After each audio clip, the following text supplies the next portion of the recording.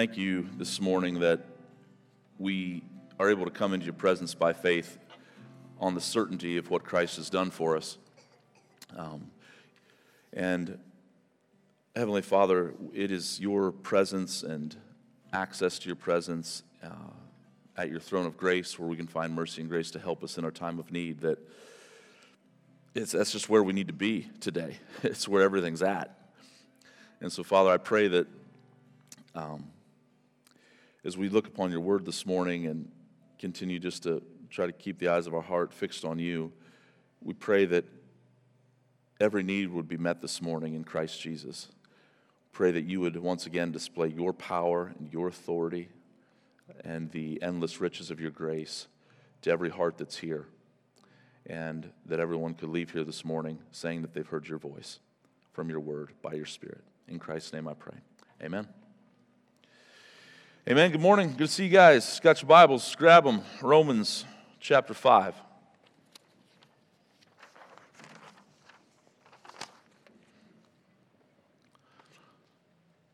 Romans chapter 5. We'll pick it up in verse 5. It says, "And hope does not put us to shame, because God's love has been poured into our hearts through the Holy Spirit who he has given to us. For while we were still weak, at the right time Christ died for the ungodly. For one will scarcely die for a righteous person, though perhaps for a good person one would dare even to die. But God shows his love for us in that while we were still sinners, Christ died for us. Since therefore we have now been justified by his blood, much more shall we be saved by him from the wrath of God. For if, while we were enemies, we were reconciled to God by the death of his Son, much more, now that we are reconciled, shall we be saved by his life. More than that, we also rejoice in God through our Lord Jesus Christ, through whom we have now received reconciliation." It's a beautiful passage of Scripture. We're going to unpack it this morning. Pray with me one more time. Heavenly Father, as always, we pray that you would open the eyes of our heart, that we could see wonderful things from your word. Lord, please take my broken, imperfect words, root them, tether them to your flawless word. And we pray, Lord, that you would just help us today. Help us. In Christ's name I pray. Amen. Many of you might be familiar with C.S. Lewis, and probably the most famous of C.S. Lewis's works is a children's series, but children and adults have enjoyed it throughout the last many decades, and that is the Chronicles of Narnia. Out of the Chronicles of Narnia, it's like a series of books. Probably the most famous is the first one, which is called The Lion, the Witch, and the Wardrobe. And the story is based around these three kids, Peter, Susan, Edmund, and Lucy, who are sent during 1940, during the Blitz of the German army upon London. They're sent to live with a Professor Kirk at a large house out in the English countryside. And if you guys are familiar at all with this story, so what happens as they're exploring this big kind of mansion, they go into this one room and they wander into a wardrobe, just kind of hiding. And it seems on the outside just to be any sort of wardrobe, but it's a lot more than that. And what seems to just be a normal door with kind of that would kind of leads to nowhere, so to speak, actually leads into a whole nother world. And I say that this morning because I think it's a beautiful way to kind of frame what Paul has been speaking of in the book of Romans so far in regards to our justification by faith.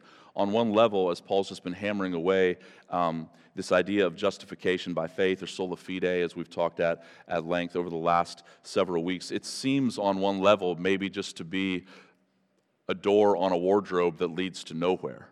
But that's absolutely not the case. And I would argue that last week especially, although he's been doing this throughout, but especially at the beginning of chapter 5, is what happens is as we go through the doorway of sola fide, of justification by faith alone, we stumble into this other world, into this other land that is absolutely beautiful. And Paul has been explaining some of that for us, and I need to catch us up here because we literally stopped in the middle of a sentence last week. I don't know if you guys ever get annoyed when somebody does that to you. Did you ever have the person be like, oh, hey, by the way, I need to tell you.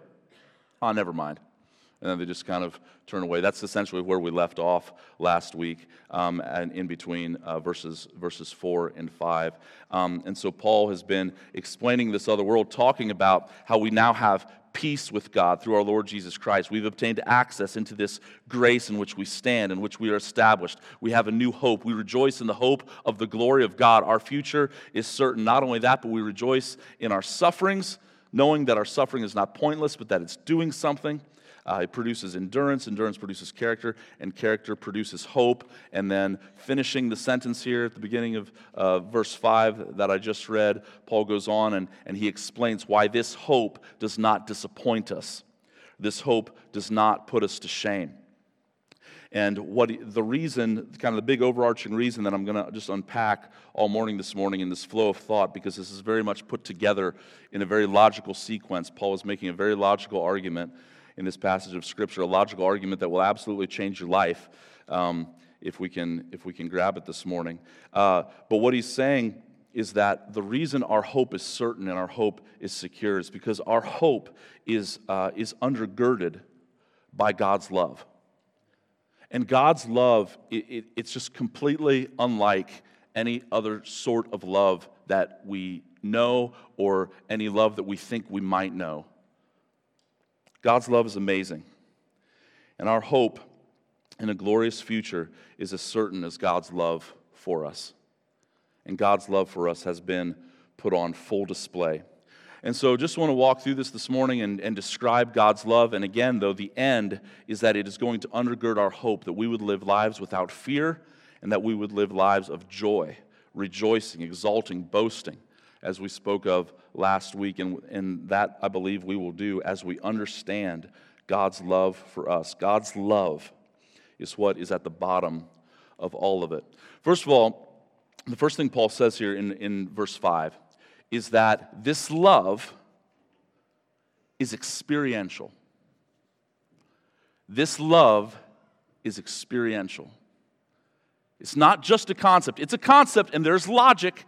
In fact, if I had to, I don't really do titles, but if I had to do a title to a sermon, I would call this sermon The Logic of Love. It's highly logical, and we're going to get there. But not only is it logical, God's love is also experiential. Okay? Look at verse 5. He says, hope does not put us to shame because, or for. Here's why. Here's why hope is not going to disappoint. Because God's love has been poured out into our hearts through the Holy Spirit. Now, okay, Erik, where are you getting the experiential part? Well, let me show you what it doesn't say. It doesn't say that God's love has been poured out into our minds through information. Now, is that true? Yes, we'll get there. But that's not what he's saying here. What he's saying is that the love of God, when you are justified in Christ, the Holy Spirit comes into your life. He comes into your heart, which is a part of you that exists and is real, although we never think about it. And he pours out, not just like drip, drip, drip, but it's the idea of a flood. It's the idea of gushing. That he wants to gush out the love of God, not just some sort of abstract concept, but through the very person of the Trinity. One of the very people of the Trinity, the third person of the Trinity, the Holy Spirit, into your life in order to know his love. It is experiential.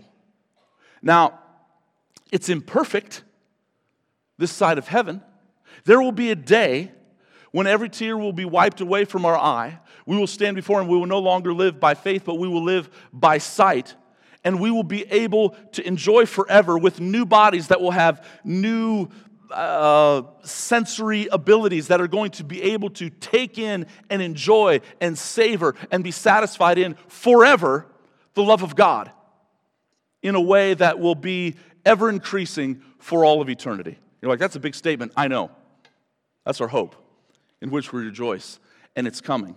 But what he's saying here is that even now, the reason our hope will not disappoint us is because we have on some level, if you are in Christ, you have tasted of the Holy Spirit, and the love of God has been poured out into your hearts. Now, I just want to, we talked about this at our small church anyway, on Wednesday night, as I've been going through this passage, and again, I'm always kind of reading ahead and reading back and reading forward, and I kind of know what's coming in the coming weeks as we look ahead in this passage. This verse here, we could just sit in this all day. I want us to understand it. We are going to move on to more, but I want us to, the thing I want to press on hard, if that's okay, is that I think that many of us live our Christianity and live the Christian life. It's all just up here. It's nothing but just mental assent, and it's facts, and it's data, and it's information, and if we can just get a new piece of information, and again, we're all for learning. I mean, I think you guys know that. Again, I don't want to spend a bunch of time. I feel like if you've come to Mercy Hill for any amount of time, like we believe in, God's given us a mind, and we need to do work, and, I'm always like, look at the word for, and therefore, and since, and because, and like we engage our minds, but our Christianity is not just that. Are you with me? It's not just that. It's supernatural. God died, Jesus died to give us the Holy Spirit. And let me zoom out here and give two really big ideas, two big kind of worldviews, okay? One is what I would call we are children of the Enlightenment. So I believe it was Rene Descartes. I'm not an expert on this, but he had that little phrase. Maybe you guys have heard this in school or whatever. He said, I think, therefore I am. And you're like, oh, brilliant. Okay.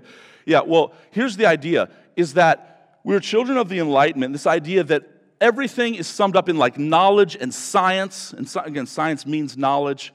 This idea that we can just like self-actualize, become the best version of ourselves just through knowledge. Is knowledge a part of it? Yes, but it's not just that. And so when we come to parts of the Bible that talk about the demonic or the spiritual realm, or maybe even like our heart or our soul or our spirit, we're like, I don't really know what that means, because we have no grid for it. We think that it's all about information, and we think that it's all about the mind. And again, hear me, the mind is important, okay? But it's more than that. Now compare that worldview to somebody, and I double-checked because I wanted to get this story accurate, with somebody like our brother Jonas Ramos, who preaches here and is one of the interns, who grew up in Mozambique. And over there, not Jonas's worldview, Jonas grew up by God's grace in a Christian home, but the worldview is one of very much spirit tribalism. And so ancestral spirits, false spirits, demonic spirits, very, very real. So Jonas tells a story of there was one lady in the village that many people knew of that would sometimes, I believe it happened more than once during certain times of the year, she would go down into a river. And she would be down there for like 30 minutes, like getting something. And then she would come back up, like alive. You're like, that's weird. That's a spirit worldview. And Jonas said, like, yeah, if you talk to people, like tell stories like that, that stuff happens all the time. Because it's an entirely different worldview, okay? That the demonic realm, the spirit realm, that's very real. Here's my point. My point is that we have no grid for that because we're all up here. Now, is this important? Yes. Is the spiritual realm important? Absolutely. The Bible tells us that it is. And again, I'm in no way making a case for engaging with dark demonic spirits, but I'm saying that is a reality. That if we're going to have a biblical worldview, we have to allow the Bible to give us a grid for what reality is. And what the Bible says, and this verse is just one little place, if I can come back around, and hopefully you're following me here, where I'm taking you, is that it's not just about mental assent. It's not just about information. That God's love has been poured out by the Holy Spirit, who is real, who is the third person of the Trinity, into a place in you called your heart. Are you with me? This is real. I'm not making this up. This is what the Bible says. We are body, soul, and spirit. The heart, we primarily think of the heart in terms of just like our emotion and kind of like our emotive response. In the Bible, the heart is much more than that. We kind of tie the heart to like feelings and emotion, maybe like a romantic love. So Valentine's Day, we get little chocolate hearts or candy hearts or whatever with little cheesy sayings on them or whatnot. In the Bible, the heart isn't just about emotion. The heart is like, it's like the center of our being. Sinclair Ferguson says of the heart, speaking of how the heart is used in the Bible in this sense, is the deep-seated element of a person that provides both the energy and the drive for all the faculties. It denotes the governing center of life. Is that you guys, we're not just bodies with minds. We also have a heart, or spirit, that is the center of us. And the point here is that what Paul is saying is that if you have been justified by faith alone, that the Holy Spirit wants to come into the deepest, he does, he comes into the deepest part of you to pour out God's love. Now, it is imperfect. Our experience of it is imperfect. I need you to hang with me here because you're saying, like, Eric, you're saying this is experiential, but like there's days, and maybe today's one of those days where I'm just not feeling it. Yeah, that's normal. It's not always.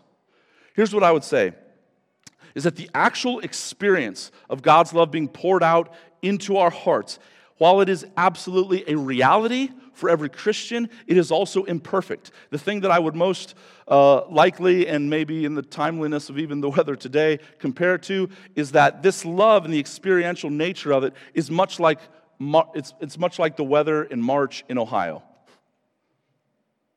There are days where I think we had one just this past week, and I know we had a couple the week before, where it's pushing 70 degrees.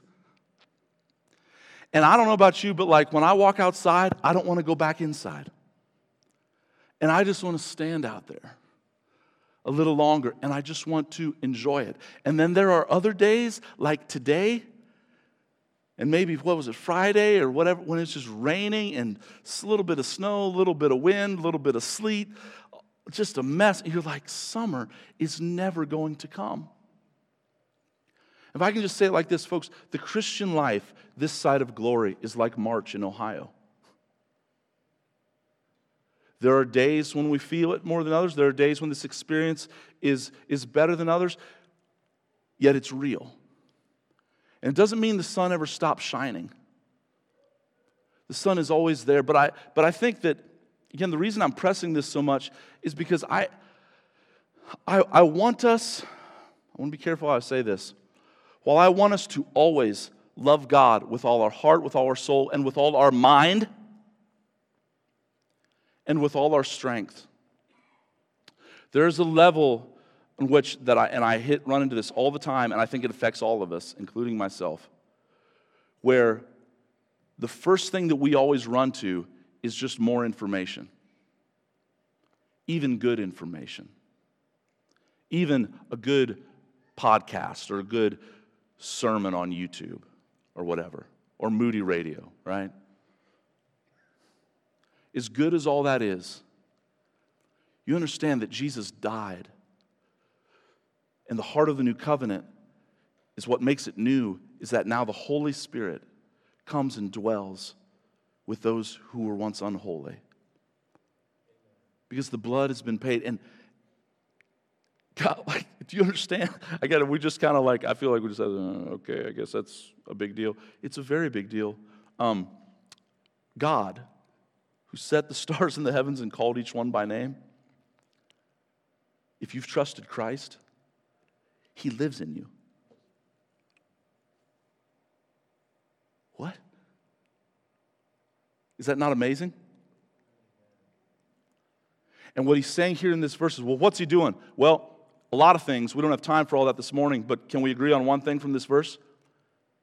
He's in you to communicate to you how much God loves you.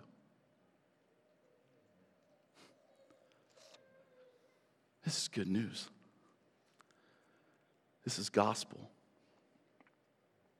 It's amazing. And tasting it, again, if I can just sit in that metaphor for a little bit, those days when you do tend to have an experience of God's love, like walking outside in the sun, what should you do in those days? Just enjoy it. Like in your Christian life, like slow down. Understand that before you were meant to do anything else, you were first meant for fellowship with the Holy Spirit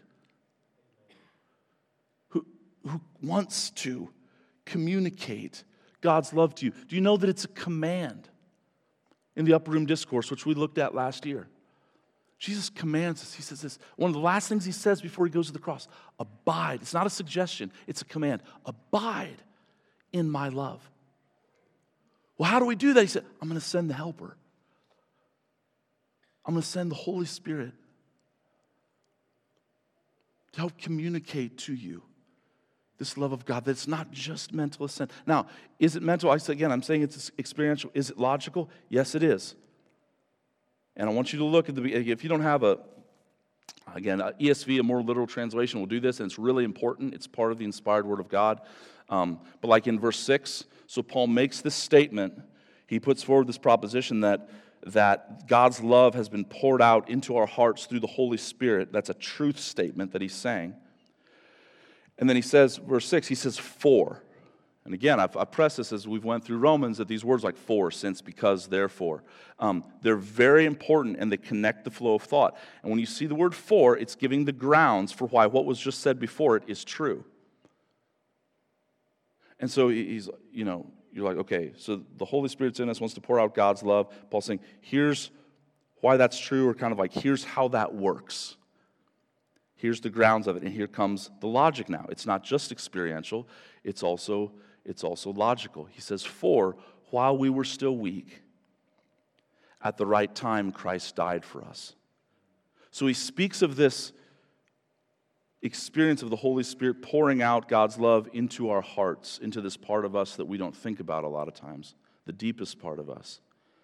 And then he goes on to tie it to concrete realities that actually happened in time, space, history. That 2,000 years ago, Jesus Christ really came, and he really lived, and he really died, and he really rose again. And so this experience of God's love, the Holy Spirit wants to take us back and always tie it to the person and work of Christ. That is not a fairy tale. It's not just a made-up story and something that we assent to and then kind of live better lives. It's an event in history, the center of all of history, I would argue, that everything revolves around. Let me say this in terms of speaking of the experiential, and we're going to move on to the logical, but Sinclair Ferguson sums this up as succinctly as you possibly can. I don't know how to say it any better than this. Listen carefully. He says, we do not measure the greatness of God's love by our capacity to experience it. Rather, we develop a capacity to experience it by understanding the greatness of it. Let me say that again. We do not measure the greatness of God's love for us by our capacity to experience it. Rather, we develop a capacity to experience it by understanding the greatness of it. In other words, on days when it's cloudy and rainy and wet and dreary in regards to you feeling like God loves you, that has nothing to do with how much He actually loves you. But the more that you seek to understand the greatness of God's love, which we're going to go on to unpack here in verses 6 through 11, okay? The more we seek to understand it logically, the more the experience of it becomes real to us. Not just through mental assent, but through the Holy Spirit working with the truth in our lives and in our hearts. To be amazed by this love. Have you ever seen young boys, maybe girls too, but young boys especially, that want nothing to do with girls? Have you seen this? Jordy's maybe our last one that's in that category. You know, he turns 10 this week. And if you tease him, or if his brothers tease him at all about liking a girl, it literally makes him mad. Like he's not having it. That's not happening. And all boys go through that stage. But then have you ever seen when a boy transitions from wanting nothing to do with girls to, they're not so bad? Have you seen that? And they become, it's a transition. Are you with me? You can use whatever words you want to describe it. But the point is that, like, guys, in regards to God's love, again, in no sort of a romantic way, that's where the thing breaks down, the analogy breaks down, but like, we need to transition to understanding that this love with God, it is good and it is real, and we were made to abide in it and to actually enjoy it and to love it. And as we look and seek to understand the greatness of it in these verses that follow, I believe it will, as Sinclair Ferguson said, increase our capacity to experience it by the power of the Holy Spirit. So here's the logic. He says, "For while we were still weak, at the right time Christ died for the ungodly.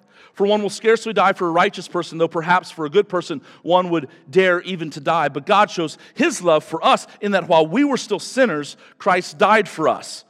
Then there's more logic. Look at the beginning of verse 9. "Since, therefore, we have now been justified by His blood," objective reality that has happened through justification by faith alone, "much more shall we be saved by Him from the wrath of God. For if while we were enemies," we once were this, but we're no longer, "we were reconciled to God by the death of His Son, much more, now that we are reconciled, shall we be saved by His life." Here's kind of the first kind of flow of thought in logic is if you look at verse 6, look at the word weak. Again in verse 6, the word ungodly. In verse 8, the word sinners. And then in verse 10, the word enemies. We're weak, ungodly, sinful, and we were His enemies. And while we were in that state, God showed the greatest expression of love that has ever been shown by sending His Son to die in our place. There is nothing that merited the love of God at all. It wasn't that some were seeking and some wanted a better life and some kind of had a little bit of faith or there was a little bit of spark in them. Remember, go back to Romans chapter 3. There is none righteous, no, not one. But while we were in this state, God showed His love by sending His Son. Now, if you've been reading the book of Romans carefully, you will notice here that when he speaks of love, in verse 5, again, of this love being poured out, and again of love in verse 8, but God shows His love for us in this. If you've been reading carefully, you will find that apart from just a brief little mention in the introduction, the first couple verses in Romans chapter 1, nowhere up to this point has love been mentioned anywhere. This is the first place where love is mentioned. You remember, I even pointed some of this out back in like chapter 3, where it was talking a lot about righteousness. So like chapter 3, verse 25, it says, "Whom God put forward as a propitiation by His blood to be received by faith." And it said this was to show not God's love, but it was to show His righteousness. Again, the primary thing that Paul has been dealing with is how we are unrighteous. We need a righteousness not our own. And God shows His love by providing that righteousness for us. But here now, Paul is now speaking of this love for the first time in the book of Romans. And how does he describe it? What does he tie it to? What act does he tie the love of God to? He ties the expression of His love to the act of His Son coming and dying for us while we were still in a sinful state. There's kind of a principle, it's kind of a loose hermeneutical principle that many will point out sometimes. Some people get hard and fast with it, and it gets a little bit weird, but it's called the law of first mention in the Bible, that wherever a word is mentioned the first time in the Bible, that kind of very much shapes how we're to view that word and how it's used throughout the Scriptures. And some people twist it a little bit, but there is some validity to it. The first time in the Bible that the word love is ever mentioned is Genesis chapter 22. God is speaking to Abraham. And this is the first time in the Bible that the word love is ever mentioned. And he says this. This is at the end of Abraham's life. You guys know this story. It says, "After these things, God tested Abraham and said to him, 'Abraham,' and he said, 'Here I am.' And here it is, Genesis 22:2. He said, 'Take your son, your only son, Isaac, whom you love,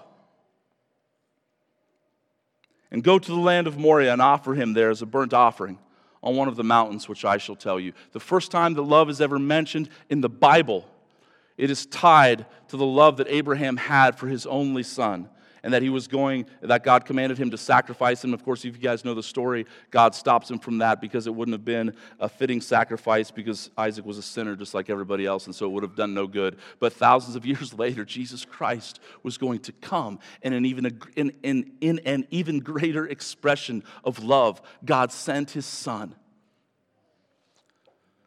so that we would know that he loves us. And do you see here the contrast in the text? Again, the logic that he's working. He's just pleading with us to understand this, that this love is different than the world's love. He goes out of his way to contrast this type of love with the way that men love or natural or earthly women love. He says, verse 7, for a man, a human being, one will scarcely die for a righteous person, though perhaps for a good person, one would dare to die. If Eli is a really good guy, if he's really righteous, legit, like I'm going to be, and I have a, time to like think it through. Okay, you know what? Eli, yeah, I'll do it. But it's maybe. I think it'll be worth it. I love you, Eli. But that's not the type of love that God shows. Again, while we were weak, while we were ungodly, while we were sinners, while we were enemies. That's when it came. Brothers and sisters, this is a completely different type of love. What else do you want him to do to prove to you that he loves you? Because I'm convinced that many of us, we live our lives deep inside. Maybe not, but the more I talk to people, the more I understand my own heart. I think this is true on an unbelievable level. Deep inside, many of us, even as Christians, we have our fist clenched and we are shaking it at God.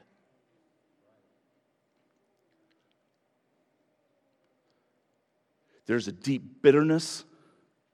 There is the thought that he has wronged us. We look at the pain, we look at the suffering, we look at the difficulty, we look at the abuse, the things that have happened, and I am in no way minimizing it. But what I am wanting to do is I want us to be honest about it. Because we take that experience then, and man, the love of God we're not too sure about, but in terms of those experiences, man, we soak it in and we marinate in it. And we go, this must be what God is like. God is evil. God is mean. And the whole time Paul is saying, no, God sent his son. He loves you. The reason there is pain, the reason there is hurt, the reason there is suffering is because of sin. You know where sin came from? Us. Jesus came to reverse the curse. Jesus came to make all things new. That's what he's doing. And we can enter into this whole new world way better than Narnia through simple faith. Just believe. Just believe. Some of you this morning, the greatest application that you could possibly take away from this sermon is to right now, by an act of your will, whether you feel anything or not, just say, you know what? I'm going to confess with my mouth and I'm going to believe that Jesus loves me. My life may not, it's hurt. I don't know. I can't reconcile all this. That's all right. That's why we live by faith. But some of you need to just say, you know what? Despite whatever that has happened, I'm looking at this text and I'm just going to believe it. That if God sent his son for me when I did absolutely not deserve it, how much more, if I will just trust him, is he going to see me through to the end? And how much more does he absolutely have good things in store for us? There's this little phrase in the middle of verse 6 that in between where it says, while we were weak, and then it says, and Christ died for the ungodly, there's that little phrase, at the right time. And it's the idea of at just the right time. And it's funny, as I read commentaries and things about this past week, some people were talking about, is the right time in history, that the gospel went forward, during this time when the Roman Empire had expanded and, the Pax Romana was in full effect and there were roads built throughout much of the known world, and so the gospel was able to spread and travel, like the timeliness of that, or is it the timeliness in regards to when God sent his son, the timeliness regarding all the prophecies that were made about him?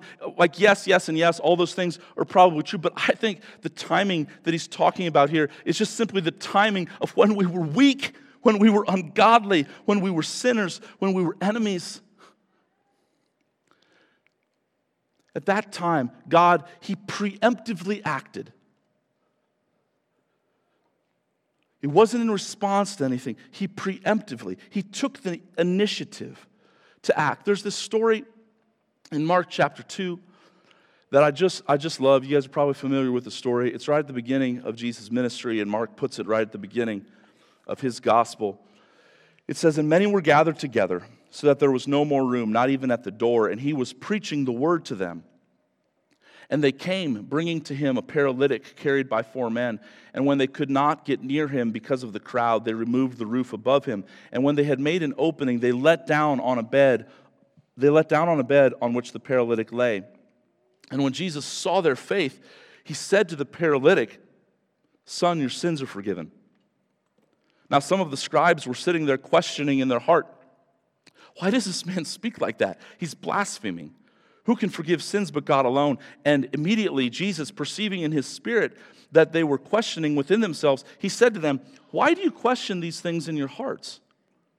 Now listen, he goes, 'Which is easier to say to the paralytic, your sins are forgiven, or to say, rise, take up your bed and walk?'" So he's like saying, like, which one is easier to say? But then he goes on, verse 10, and he says why he said it. He says this, "But that you may know," he wanted them to know.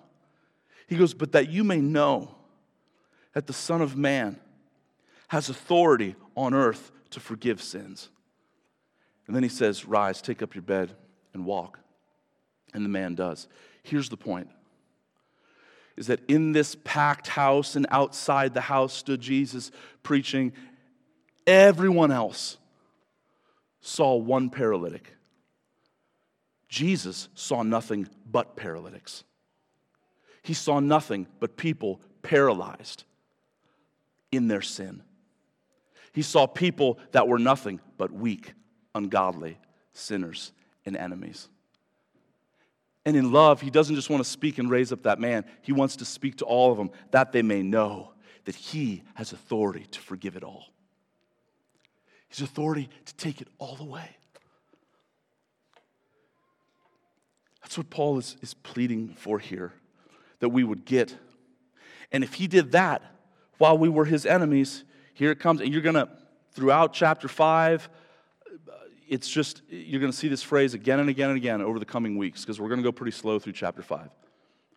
It is what I would call the much moreness of God. If you wanted to use just not really a textbook academic definition of what grace is, I would call it the much moreness of God.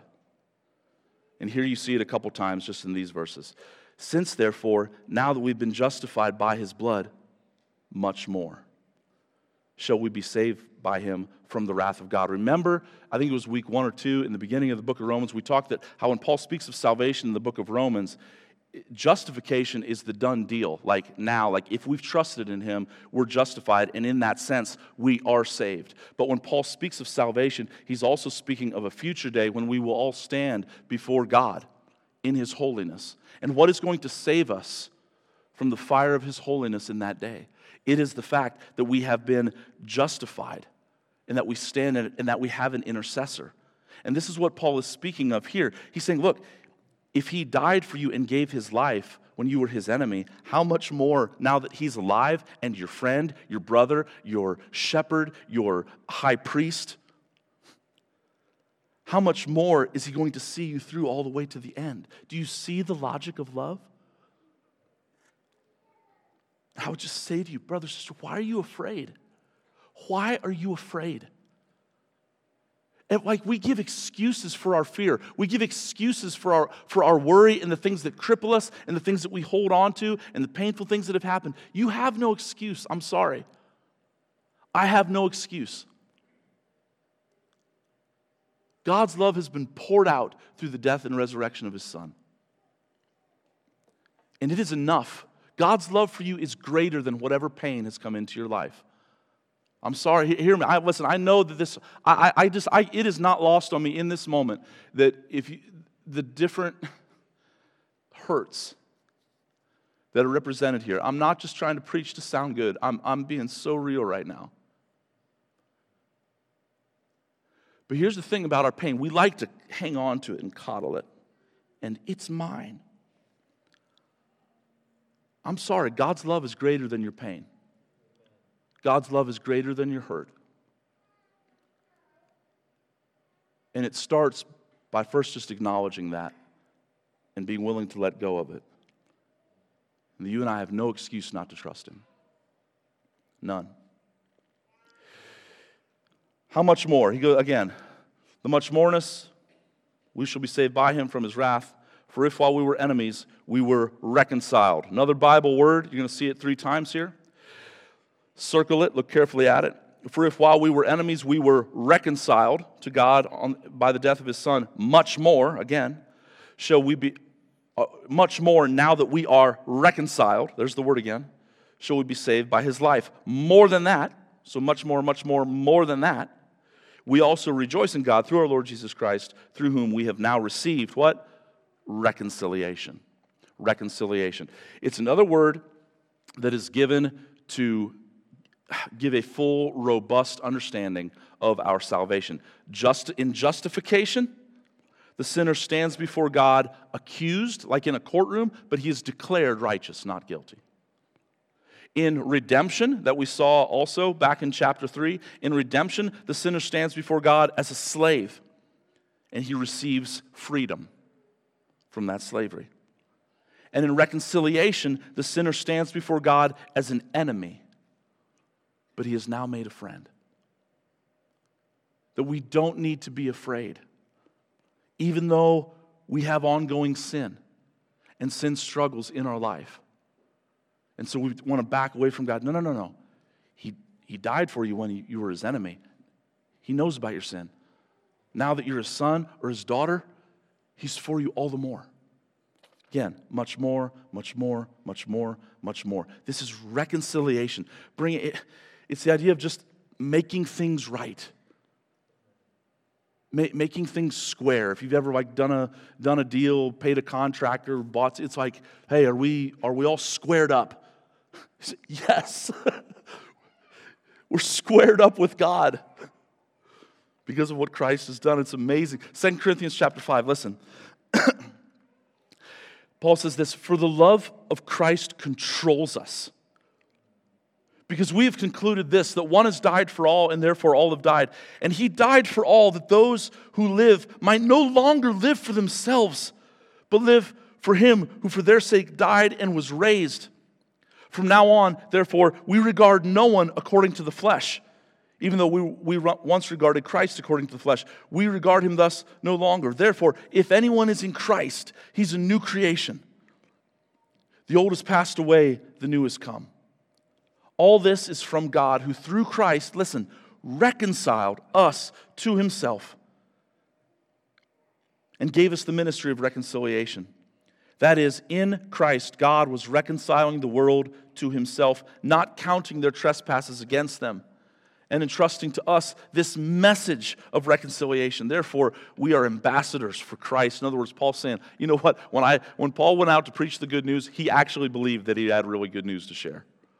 He wasn't just pretending.